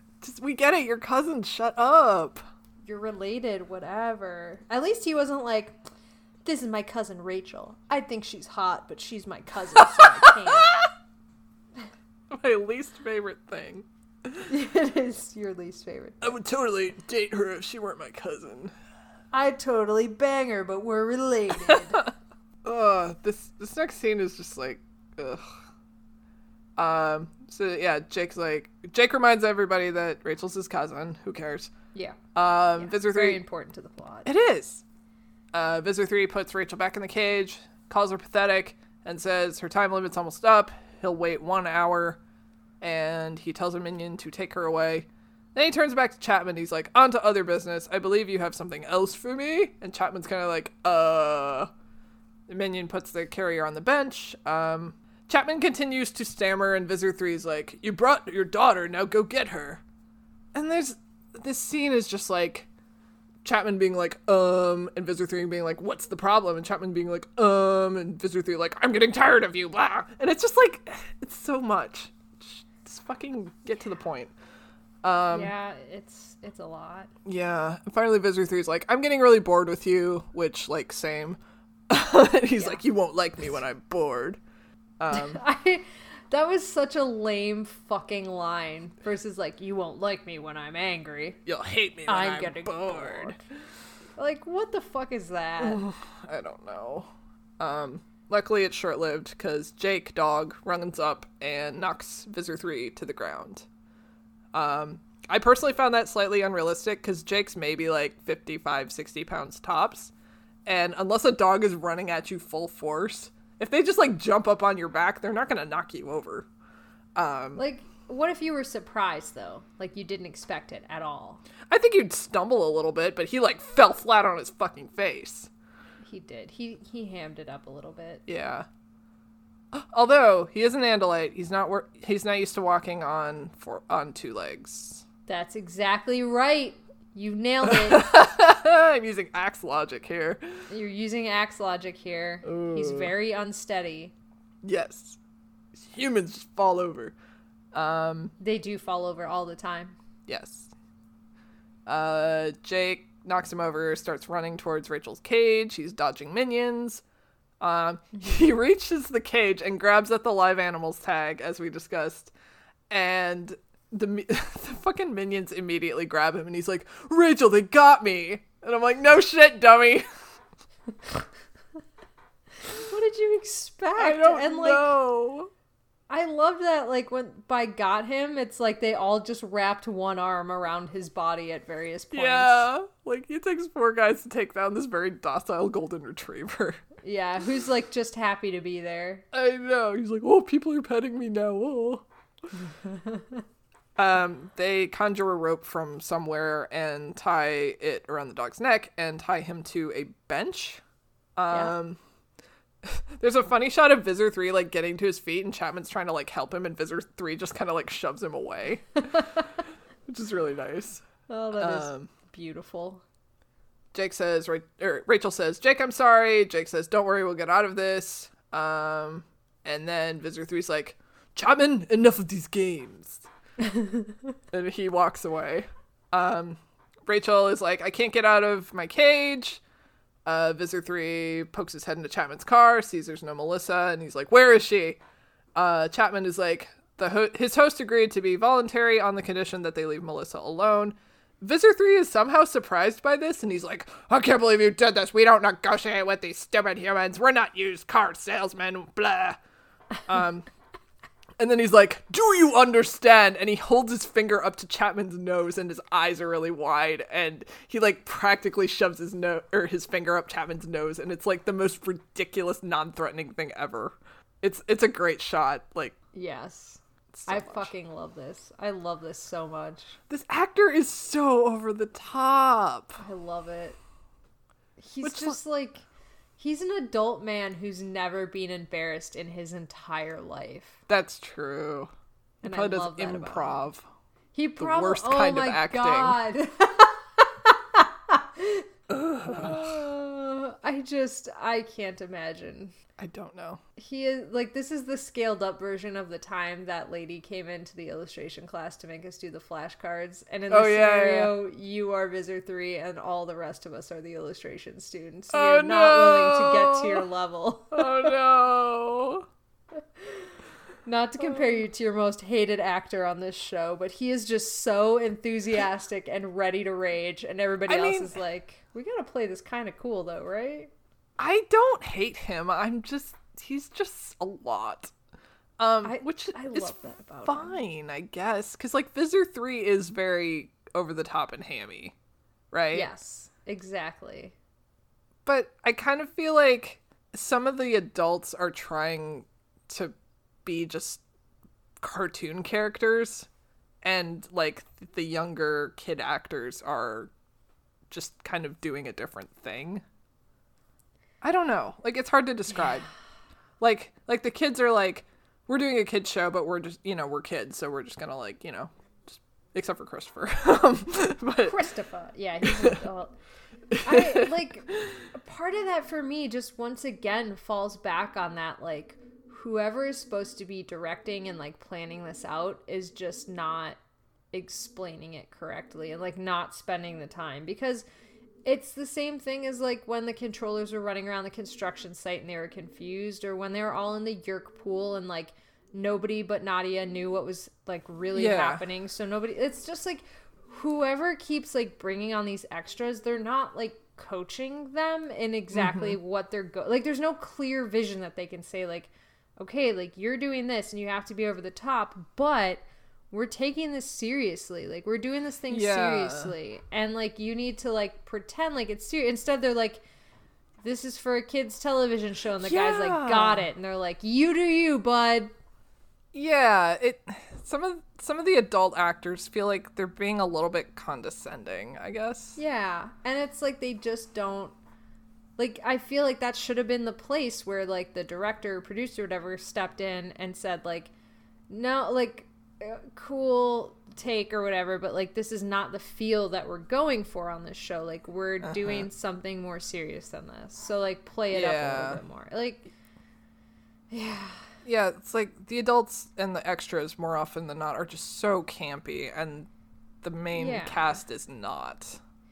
And that really feels like a whole thing where it's like, oh, this is, like, supposed to be a Goosebumps-esque series. So, like, are all of these people like, oh, I've seen Goosebumps, like, I know how you want me to act. It's like, but no, that's not what we're doing here. I don't know. And, like, from like a making fun of and analyzing sort of standpoint, it's like, yes, the Visser 3 actor is very funny. Mm-hmm. But from, like, if we were on this production and we had any creative input whatsoever, it would be just kind of exhausting, I guess. That's absolutely true. And I think that if this was filmed in episode order, it probably would have been helpful to them to actually switch this up so that, like, the first day that they have Visser 3 on set and, like, all of those guys, they're playing off the kids so they know, like, what the kids are doing. I think that would have been more effective because these guys are kind of acting in a vacuum, right? Like, yeah. This is Visser 3's first scene, and he's not interacting with any of the kids. He's got animals on set doing, like, crazy shit, and he's got Chapman, and, like, he has no idea, like, what is going on with this production or what the feel of it is before now. So, yeah, I think there's a lot of stuff that, like, we could pick apart. Now, I absolutely love Visser 3 because he is so ridiculous, and, like, the face work just cracks me up, like, when he's morphing things like that. But he is not doing a good job playing off what the tone of the show is at all. Yeah, and I can't pinpoint why that bothers me sometimes but not others. Yeah. Because, like, obviously there are times in here where I laugh my ass off because something is just so ridiculous and over the top and campy, but other times it's just like, you're not doing it right. Like, how am I supposed to feel about this show, you know? Can I tell you why it bothered me? Sure. It was because, coming from being a fan of the books, this was the moment where Chapman is crying and laying it all out and begging for his daughter's life. And in the books, this is a monumental moment where, like, we find out that our biggest villain up until this point is just a dad trying to do his best for his daughter who he loves so much. And, like, that was a huge revelation for us in the books, and it was hugely important, and it was treated with such little respect in this instance. And, like, that's what really bothered me. Because, like, I laughed through this whole scene, and I kind of, like, I'm like, it's a TV show, like, take it for what it is. But this was such a big moment, and not even just for Rachel, who, like, this became her reason to fight and to stay in the, I mean, not that she needed one, but should she need one, this was kind of her inspiration, but also because it just gave you that insight into, like, it could be anyone, and it could be your parents who are fighting for you and who love you, and you'll never get that. Like, they'll always be distant and prisoners in their own minds and never be able to actually interact with you. And how sad it is for Melissa that she has no idea why her dad's suddenly cold and distant, and if only she could know how much her dad loved her and how hard he was fighting for her. Like, all of that's huge. And what we got was, like, a weird shaman healing vignette of some sort. Yeah, it's like, one of the most powerful moments in the second book for me was when they were at the Chapman's house and Visser 3...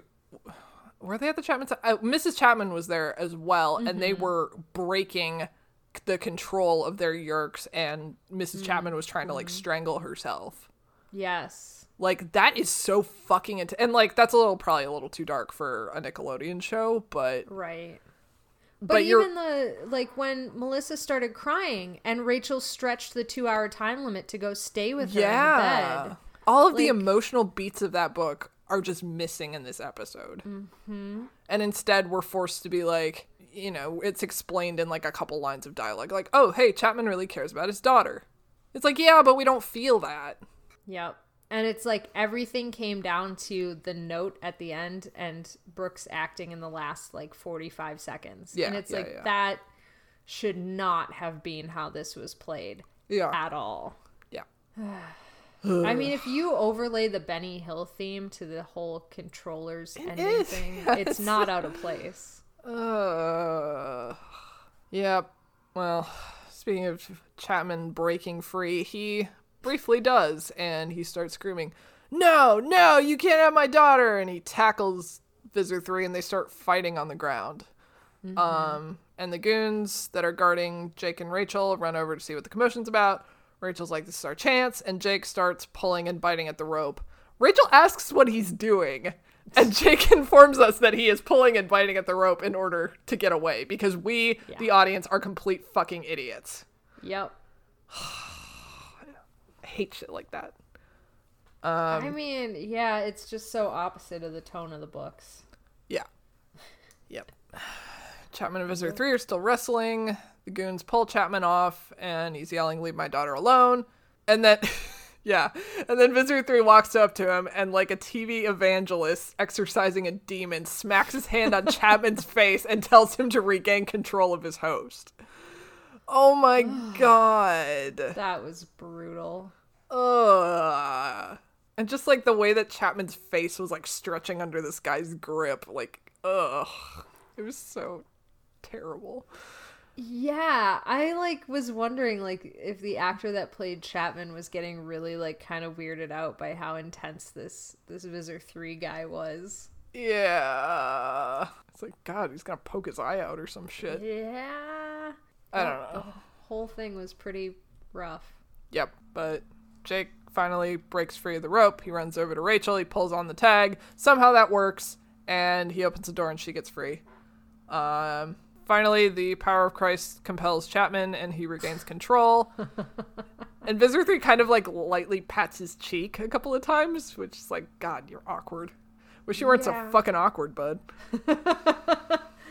It's awkward and condescending and just kind of fucking weird. It was kind of like, don't worry, it happens to all of us. And he's like, okay, now that that's over, now that you've had your little hissy fit, it's time for the Andalites. Jake barks for some reason in order to draw attention, and Visser 3 looks over and sees them running, and he's like, no, get them, go get them now. That was, Scott lost his fucking mind about this. He was like, they were free and clear until Jake fucking barked. Why would he bark? That's so fucking dumb. Yep, I'm there with you, Scott. You should not have barked. You could have avoided this whole chase scene if you just kept your dumb dog mouth shut. Yep. Dumb dog. Yep. But again, we are the idiot audience. We need some sort of vocal cue. I don't know. I don't know. I guess we need the like excitement of the chase on top of everything else. Yeah. Whatever. The controllers start running after them. There's a chase scene through the woods.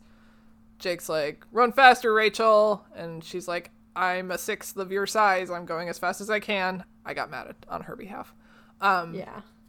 There's kind of a cool, like, shaky cam shot where, like, the camera person was obviously chasing the animals and it's, like, shaking around. I kind of liked that. That was very exciting for me. There is another shot that just while we're talking about this, I want to call back to when the controllers were coming after Jake and he was dodging them and the camera person was at like dog level and clearly dodging through them. Oh yeah. They did some like really they did like two really cool shots like that. The chase scene and then like the dog dodging them perspective was really cool as well.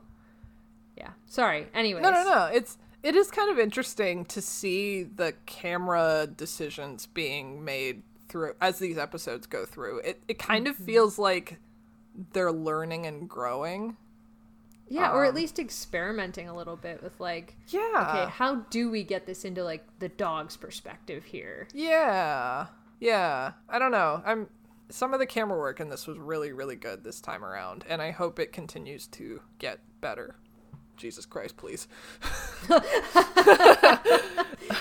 My hopes and dreams. My hopes and dreams. So chasing the animals, shaky cam. Somebody shoots a flashlight, Draken beam, and it hits a nearby tree, and there's sparks flying off of it. Suddenly, there's a hawk screech, and the goons look up, and Tobias sweeps in. And apparently this is, like, the scariest fucking thing ever, because the dudes are, like, screaming bloody murder and cowering in fear as one guy has a hawk on his arm. Yep. And he's not even doing anything. He's just, like, flapping and holding onto this arm. And I'm just like, calm down, everyone. Yep. But whatever, it works. And Jake and Rachel get away. Hooray! God, another fucking Visitor 3 and Chapman scene, because apparently we're not done here. Visitor 3's like, okay, whatever, bring me the girl, bring me Melissa. And Chapman's like, can I not do that? Because it's very distracting when my host fights me. And also she's very small and would be of no use to us. And Visitor 3's like, okay, shut up. You had me at the first thing. And then he gets up in Chapman's face and he's like, she'll remain uninfested for now. And then leaves. There's kind of a shot of Chapman looking contemplative. And there's kind of a cool shot of like him from below. And then it kind of blurs him out and zooms in. Or not zooms in, but like focuses in behind him where Tobias is like hanging out in a tree. Yes. I liked that shot a lot. Yeah, I did too. Yeah. And Tobias takes off. We cut to Jake and Rachel walking down the road. Jake has Tobias on his arm. And Rachel's being like, Chapman really loves his daughter. He's doing all this to protect her. Jake's like, yeah, I guess she'll be okay. Rachel takes the rope remnants off of Jake's neck. And she's like, sorry, I got you into my mess. I don't blame you if you're mad. Jake's like, I'm not mad. And Tobias says he's impressed. Jake says that was really brave. Rachel says you guys helped. And then Jake says something really dumb, which is like, what are friends for if they can't protect you from evil space slugs? Yep. Ugh, he does say that. So That's 90s. Exactly it was so 90s. Christ. Rachel's like, at least we know they don't know how to work the disc, and they think we know. And Jake's like, they're in for a long wait then. And then he's like, all right, I'm gonna go. And he hands Tobias off to Rachel because he needs to be babysat. Yep. She asks Tobias if he's okay. Tobias is like, yeah, it's not so bad being a bird. I don't have curfew or homework or whatever. And she's like, you remember that picture that my sister took of us? And he's like, don't show it to me. Don't show it to me, Rachel. Don't show me the picture of me. I need the darkness. I need the night. I'm not the hero Gotham needs. I'm the hero that Gotham deserves. Rachel is like, I'm going to ignore your very reasonable request and I'm going to make you look at it anyway. I need to start saying that to people. I'm going to ignore your very reasonable request and do this anyway. Oh my god. Like, seriously, it's like, if he's that intense about not seeing the picture, it's like, don't fucking show it to him. It's still very new to him. Like, fucking leave him alone. Yeah, I feel like we're really reacting to, like, book Tobias at this point. Like, listen, he's hurt. He doesn't want to see this. Like, you're gonna, like, stress him out. You're gonna injure him. Like, please, like, let it go. But what we need to be reacting to is TV show Tobias. That's like, but they're together. Da, da, da, da, da, da. Like, it's so hard because I had that same reaction too of like, he's not ready for this yet. Like, he just became a hawk. He's coming to terms with it. And then it's like, actually, this is a TV show. Just get over it already. Which is what he does. Like, he's like, oh, it's not so bad. Well, that wasn't as traumatizing as I thought it was going to be. Yeah. So she pulls out the picture that she has in her pocket. I guess she carries it around with her, which is kind of cute and creepy, but whatever. She's like, cute. She's like, the guy in the picture is still you. Tobias is still inside of your hawk body. Don't forget him. And Tobias is like, maybe I want to forget. Because he's emo. He is emo. He wore that jacket. He wore that means jacket. something. I'm sure. She says goodnight to him, and he launches off her arm, and her hair flies up, and it's very cool. He flies off into the trees, and then we get a shot of her face, and she says goodnight, Tobias, and there's a tear on her face. Oh, It's very sad. it's very sad. She cares about him. She does. And then we go back to school. Melissa's walking up the staircase. She pulls some shit out of her bag, and a piece of paper falls out of her books and lands on the ground. We get a shot of her amazing Doc Martens shoes as she bends down to pick it up. Holy shit, those shoes. Rachel is creeping in the staircase above her. Melissa unfolds the paper, and it says, Melissa, your father loves you more than you know, only he can't show it. Signed, a friend. There's an immediate shot of Rachel, which lets us know that she wrote the note. Melissa seems to look very cheered and happy about this note. And she starts to walk away, and Rachel runs up to her, and they start walking home together. Narration plays over. I probably shouldn't have written that note. Jake would say it's too risky. Marco would think it was too sappy. But Chapman gave up everything to protect her. He loves her. And this is why we are fighting for the people we love. And someday we're gonna win. And that's the end of the episode. I have two things. Okay. One is that when they were walking with Tobias, I thought they both did a very good job. And Rachel held her arm up very high, which is impressive because that gets very tiring very quickly. Especially with a big bird like that. Especially the big bird. It takes a toll. But also, when Tobias took off of her arm, she continued with the face work, despite the fact that he definitely kind of tipped her face a little bit with that wingtip as he went Yeah, by. I noticed that. She kind of flinched a little bit. She flinched, but she held it enough that it was like, all right, cool. She's doing all right. But she definitely took a little bit of wing to the face there. Yeah. So I was very proud of her for that. Now, then we cut to this note thing. Yeah. And, like, there's so many ways to play this. Like, one, the handwriting. She's definitely going to probably know it was you, Rachel. Like, for sure. That's a very distinctive girls from the 90s handwriting. You should have cut out letters from a newspaper like a serial killer.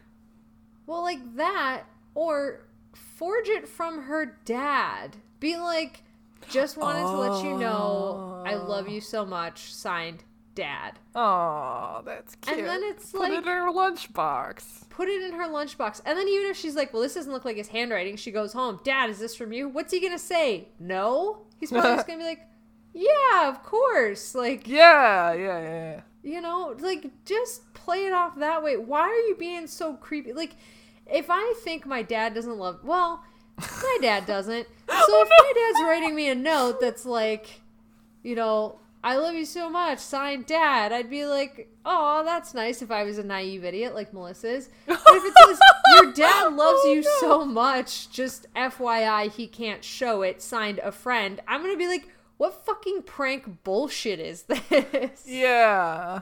Like, what the fuck is that?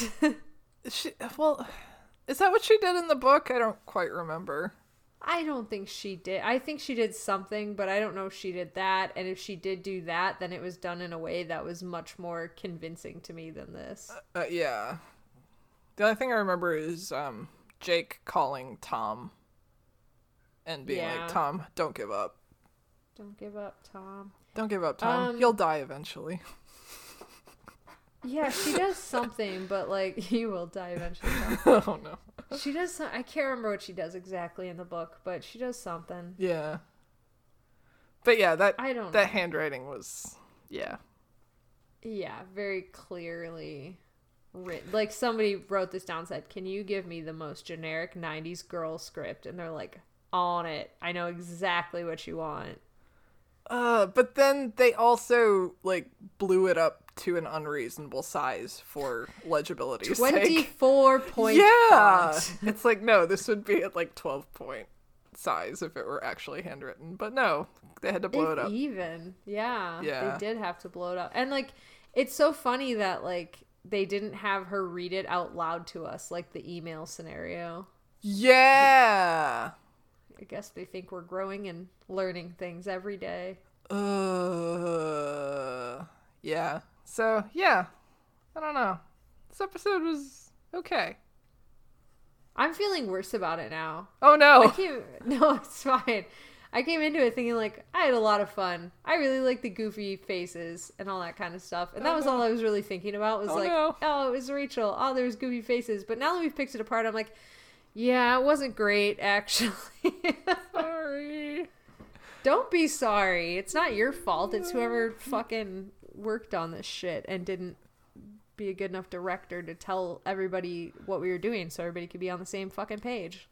I just felt like we were having fun until I started disparaging about Visor 3 actors, and then we were like, yeah, they didn't take it seriously enough, blah, blah, blah, and then it kind of came down from there. So, sorry if I ruined basically what you're saying is we fucking dicked around, and then we finally started getting down to business and actually critiquing shit, and we ruined our own lives with our own critiques. We did this to ourselves. We did this to ourselves. We basically just did what we promised, which is to critique the books and the TV show that we love so much, and in doing so, we made ourselves sad. Yep. Well, that's kind of on us, I think.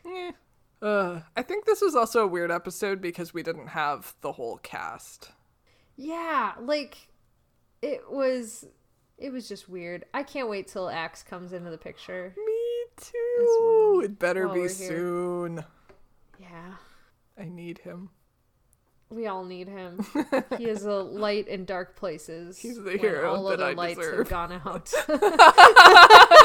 I went Batman, you went Lord of the Rings. Perfect. I did. Oh, man. Oh, fuck. Ooh, yeah. So, let's rate our little characters. Our little friends. Let's rate Jake and Sean. Oh my god. Well, Sean was fine as always, but Jake gets a low score from me because I feel like he was wholly ineffectual in this episode. I completely agree. And I also was like, man, he's not really acting like Jake the leader at all. Like, by book 2, he's already taken on the full weight of the responsibility of Tobias being trapped. Yeah. And, like, in the TV show, he's like, well, at least you're still alive, so that's something. Da da da da da. And, like, there was that moment, like, Rachel went off, and instead of, like, having that moment where they're together in the woods where he turns to her and says, you, like, what you did tonight was brave, and we found out a lot, but you can't keep going off like that. We're a team. We have to work together. Yeah. Which I feel like isn't a reasonable Jake thing, like, the good and the bad. He's just like, no, it was super cool. Take this bird later, cuz. Have a bird. Have for a your bird. Troubles. Goodbye. Yeah, the whole thing was, like, super weird. Yeah. So, yeah, Jake gets a low score. But you know what? Sean acted the shit out of it. He gets a 5 from me. For sure. And, like, the beginning of the episode wasn't bad. Because Jake, you know, apart from, like, that dig at Tobias, he, you know, when they were at the barn, he was like, no, this is stupid. Like, we need a plan. I'm not just going to rush in. We've had too many close calls. Like, that was fine. That was very Jake. But, like, the rest of the episode, he was just kind of like, whatever. He's like, I'm just going to, like, hang outside and, you know, not do anything. Just check my watch a few times, which means nothing to us because, like, in our minds, it's like 15 seconds has passed. Yeah. If he hadn't been, like, giving us, like, an update, or maybe we get an over-the-shoulder shot where we see the digital, like, you know, 7:30, 8:45, like, you know, something like that, where, like, we could... Yeah. And then he morphed into a dog, went to the mansion, morphed into a kid, and was like, wait, that was dumb. Morphed back into a dog, immediately got captured. Like, you dumbass. Yeah, he did not do good with the decision-making aspects. Ugh. And, like, it super sucks, too, because, like, the Rachel getting out of the carrier scene, like, she was going full ninja, like, smashing the cage, like, running up Visor 3's alien body. Like, there was, from what I can remember, and dear God, was it a long time ago at this point, but from what I can remember, like, it was a super action-packed sequence of her doing, like, a bunch of cool ninja shit. Didn't she jump and then Tobias caught her in the air and, like dropped her in a tree or something? I believe so, yeah. Like, he went right through, like, her scruff and her back and, like, fully taloned her and carried her off. Yeah. Ooh. So, yeah. Sean gets a 5. Jake gets a 2 from me. I was going to say 2, yeah. I agree with that. Blech. That, too. All right, what about Rachel? 5. 5, 5, 5, 5, 5. 5 for 5, 5. Brooke gets a 5, too. 5 for 5. 5 for fighting. 5, 5, 5. American rock band, 5 for fighting. 5-finger death punch. Yes. 5 seconds to Mars. Oh. Or no, it's 30 seconds to Mars. No, 5 Days of Summer. I'm trying to think of band names with 5 in them. Jackson 5. Oh, God. There's a lot of 5s in music. Anyway. 5's a good musical number. I guess. It's and it's a magic number. I love that movie. Brooke, good job. Always. Constantly. Always. Her face acting was so good. She was given a couple of really dumb lines, but she did her best with them, and I appreciate that. Yeah, she pulled off so much that she just should not have been able to. Oh, she did great. All right. Tobias? Yeah. I guess Christopher just did voice acting, and I thought he did a pretty good job. Yeah, I agree. I definitely was, like, judging how well they interacted with, like, having to read lines with the Hawk. Sure, yeah. And there was very few times that I was like, wow, that's totally awkward and unbelievable. Like, I thought that cutting was actually not half bad. Yeah. Like, So. I'm thinking specifically in, like, her bedroom in the beginning. Mm-hmm. Yeah. Yeah, they did. And, like, they got some, like, really good shots of the Hawk looking at her, too, that they kind of, like, they picked some really good cuts for the conversation they were having. Yep. So, yeah, that was pretty good. And I didn't have a problem at all with Christopher's voiceover work in here. I thought I would. Because the first bedroom conversation, I was like, ooh, it's like a little stilted in a way. Yeah. But then it, like, as the episode went on, it kind of got more natural. Yeah. So I thought I'd have a problem with it, but then by the end, I was like, oh, actually, this is going pretty well. Yeah. So, yeah. I will give 5s for Tobias, Christopher, and the Hawk. Excellent. I'll agree with that. I guess Cassie's next. Who had one line in the entire... Like, she wasn't even in the hallway when Marco and Jake showed up. No. Like, she had one line in the whole show. Yeah. It was just, like, her reactions to Marco's jokes and her one line. And that was it. But you know what? She did great. So I'm going to give her 5. I'll give her 5s. Fuck it. The one line, she delivered it. She did not quit. Her face made me think she actually found Marco's joke about going to college amusing. So, yeah, sure, 5. I feel like Cassie is actually the only character that canonically went to college. Yes. She was the only one that was committed to that bit. Yeah. All right, let's talk about Marco and Boris. Yeah, just, I mean, again, not really in this episode, but not really. Very good. I agree. His lines were like, I don't know. He just, from the 30 seconds he was on the camera in this whole thing, he just delivered like zinger after zinger and then just dropped and left. Yep. He was just like, enjoy my joke, goodbye. It was like a drive-by joking. Drive-by joking? Yes. Oh, no. So I enjoyed that. And it's half of this is just that magical shot to him up in the loft. Like, God, the camera, it just did a thing that was so good. And I was shocked and amazed. I'm so surprised. So surprised. So amazed. And again, he didn't really do anything offensive. So like 5s. 5s and 5s. We also got a little bit of analytical Marco in the first scene he was in the hallway where he was like, hey, we're in the middle of a hallway. Maybe we should not talk about this right now. Yeah. Which I got, yeah. We got. Yeah. Yeah. It's good. Good job, everyone. Except for apparently Jake. Jake as a character. Jake as a character, Sean did great. Yes. He was sweating so little this episode. He was. Really impressive. I noticed that. He chased a car and it was like not a sweat drop on him. Didn't break a sweat. Yep. Because that's how we judge people, is how much they sweat when they do things. Oh, also, Chapman, 5. Richard, 5. Oh, yeah, for sure. That creepy-ass smile alone gives him a 5. Hell yeah. Yeah. Visitor 3's face work gets a 5 from me. Just his face work alone. In a captured in a bottle and set aside. That morphing face sequence gets a 5 from me. Oh, it was so horrible. I mean, to be fair though, morphing is not supposed to be pretty. So I liked that it had that freakish disfiguration sort of feel to it. So he was just trying to make us uncomfortable, and I loved it. Worked. So I guess yeah. Shit. All right. Well, if that's it, then you can email me to talk about how much you loved Visitor 3's face when he morphed and Chapman's creepy smile.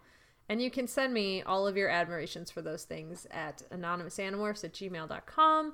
You can post them on Facebook at Animorphs Anonymous, or join our super secret, super awesome Facebook group, the Andalite Bandalites, which you can find at facebook.com/group/Animorphs Anonymous, or you can tweet them at me at Animorphs or you can Instagram me messages, which seems against all of Instagram's policies, but go ahead and do that at Animorphs Anonymous. What?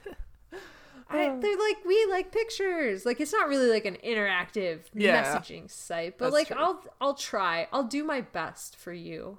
Instagram is not the first choice, but it's theoretically possible to do, is what we're trying to say. If it's your first choice, then you do that, and I will do my best for you. That's right. I'm reaching into your headphones and saying you specifically. I mean, we did connect with Boris through Instagram, so it's not... That's true. completely disparaging. If you want to talk to Alex, myself, and a bunch of other really cool Animorphs fans, you can join our Animorphs Anonymous Discord server. It's super fun. Everybody talks like every single day, and it's honestly like the best thing ever. If you want the link to that, you can email us or contact us on any of our other social medias. And if you want to listen to the rest of our podcast, we've done all the books, and you can listen to that wherever podcasts are available. Pretty much, unless you have to pay for it. And then we said, fuck that shit. Yeah. We don't stand for that. No capitalism here. No capitalism here. You know what else? I would love to know of like a comic that I can just read for free online, but that's super awesome. Do you have a recommendation for me? There's only one comic you should read, and it's my comic. It's called B-Side You. You can... Sorry. No, I loved that so much. I'm sorry, I'm broke. I was gonna carry it through. I was gonna commit to the bit. Dive back into it. There's only one comic you should read. There's only one comic that matters. It's fucking mine. It's called B-Side You. You can go look at that at bsideyouyoucomic.com. I work really hard on it. You should go check it out. I also have a Patreon, and you can get early pages. I'm like thousands of pages ahead. Not thousands. I'm like 10 pages ahead. So you should get on that. You can find that at patreon.com/KCD Studios. Yes. There's a cat in my window! Another one? Sorry. Are you okay? Hi. There's a tuxedo cat in my neighborhood. It's been visiting our yard. It just popped up. It scared the shit out of me. I'm so sorry. That's terrifying. Ugh. Surprise, gato. I'm so glad I finished my comic pitch before it decided to spook me. Me too. That's anyway, spooky. I heard you're on a different podcast. What's that about? Well, I didn't want to admit it to you. I want you to think that only you and I can podcast together. But the rumors are true. I am sometimes an accidental third host on another podcast. It's called From Cadmus to Crisis. This is a Superboy podcast. And I do that with David and Drew, who are on our Alternomorphs episode, and they're very funny. They're way funnier than me. But you know what they can't do? They can't voice Knockout. And only I can do that. So, you want to come over. Oh, also I'm one of the voices of the Triumvirate. So, come over. Listen to me do terrible, terrible voice acting with these characters. And David and Drew make excellent, excellent jokes. It's very fun. Fuck, how do we end this normally? I don't know. Let's run through the trees away from the controllers. And I have a question. Yeah. Are you trying to tell me to tiptoe through the tulips? With me. Okay. That's the most horrible thing ever. Goodbye. Bye.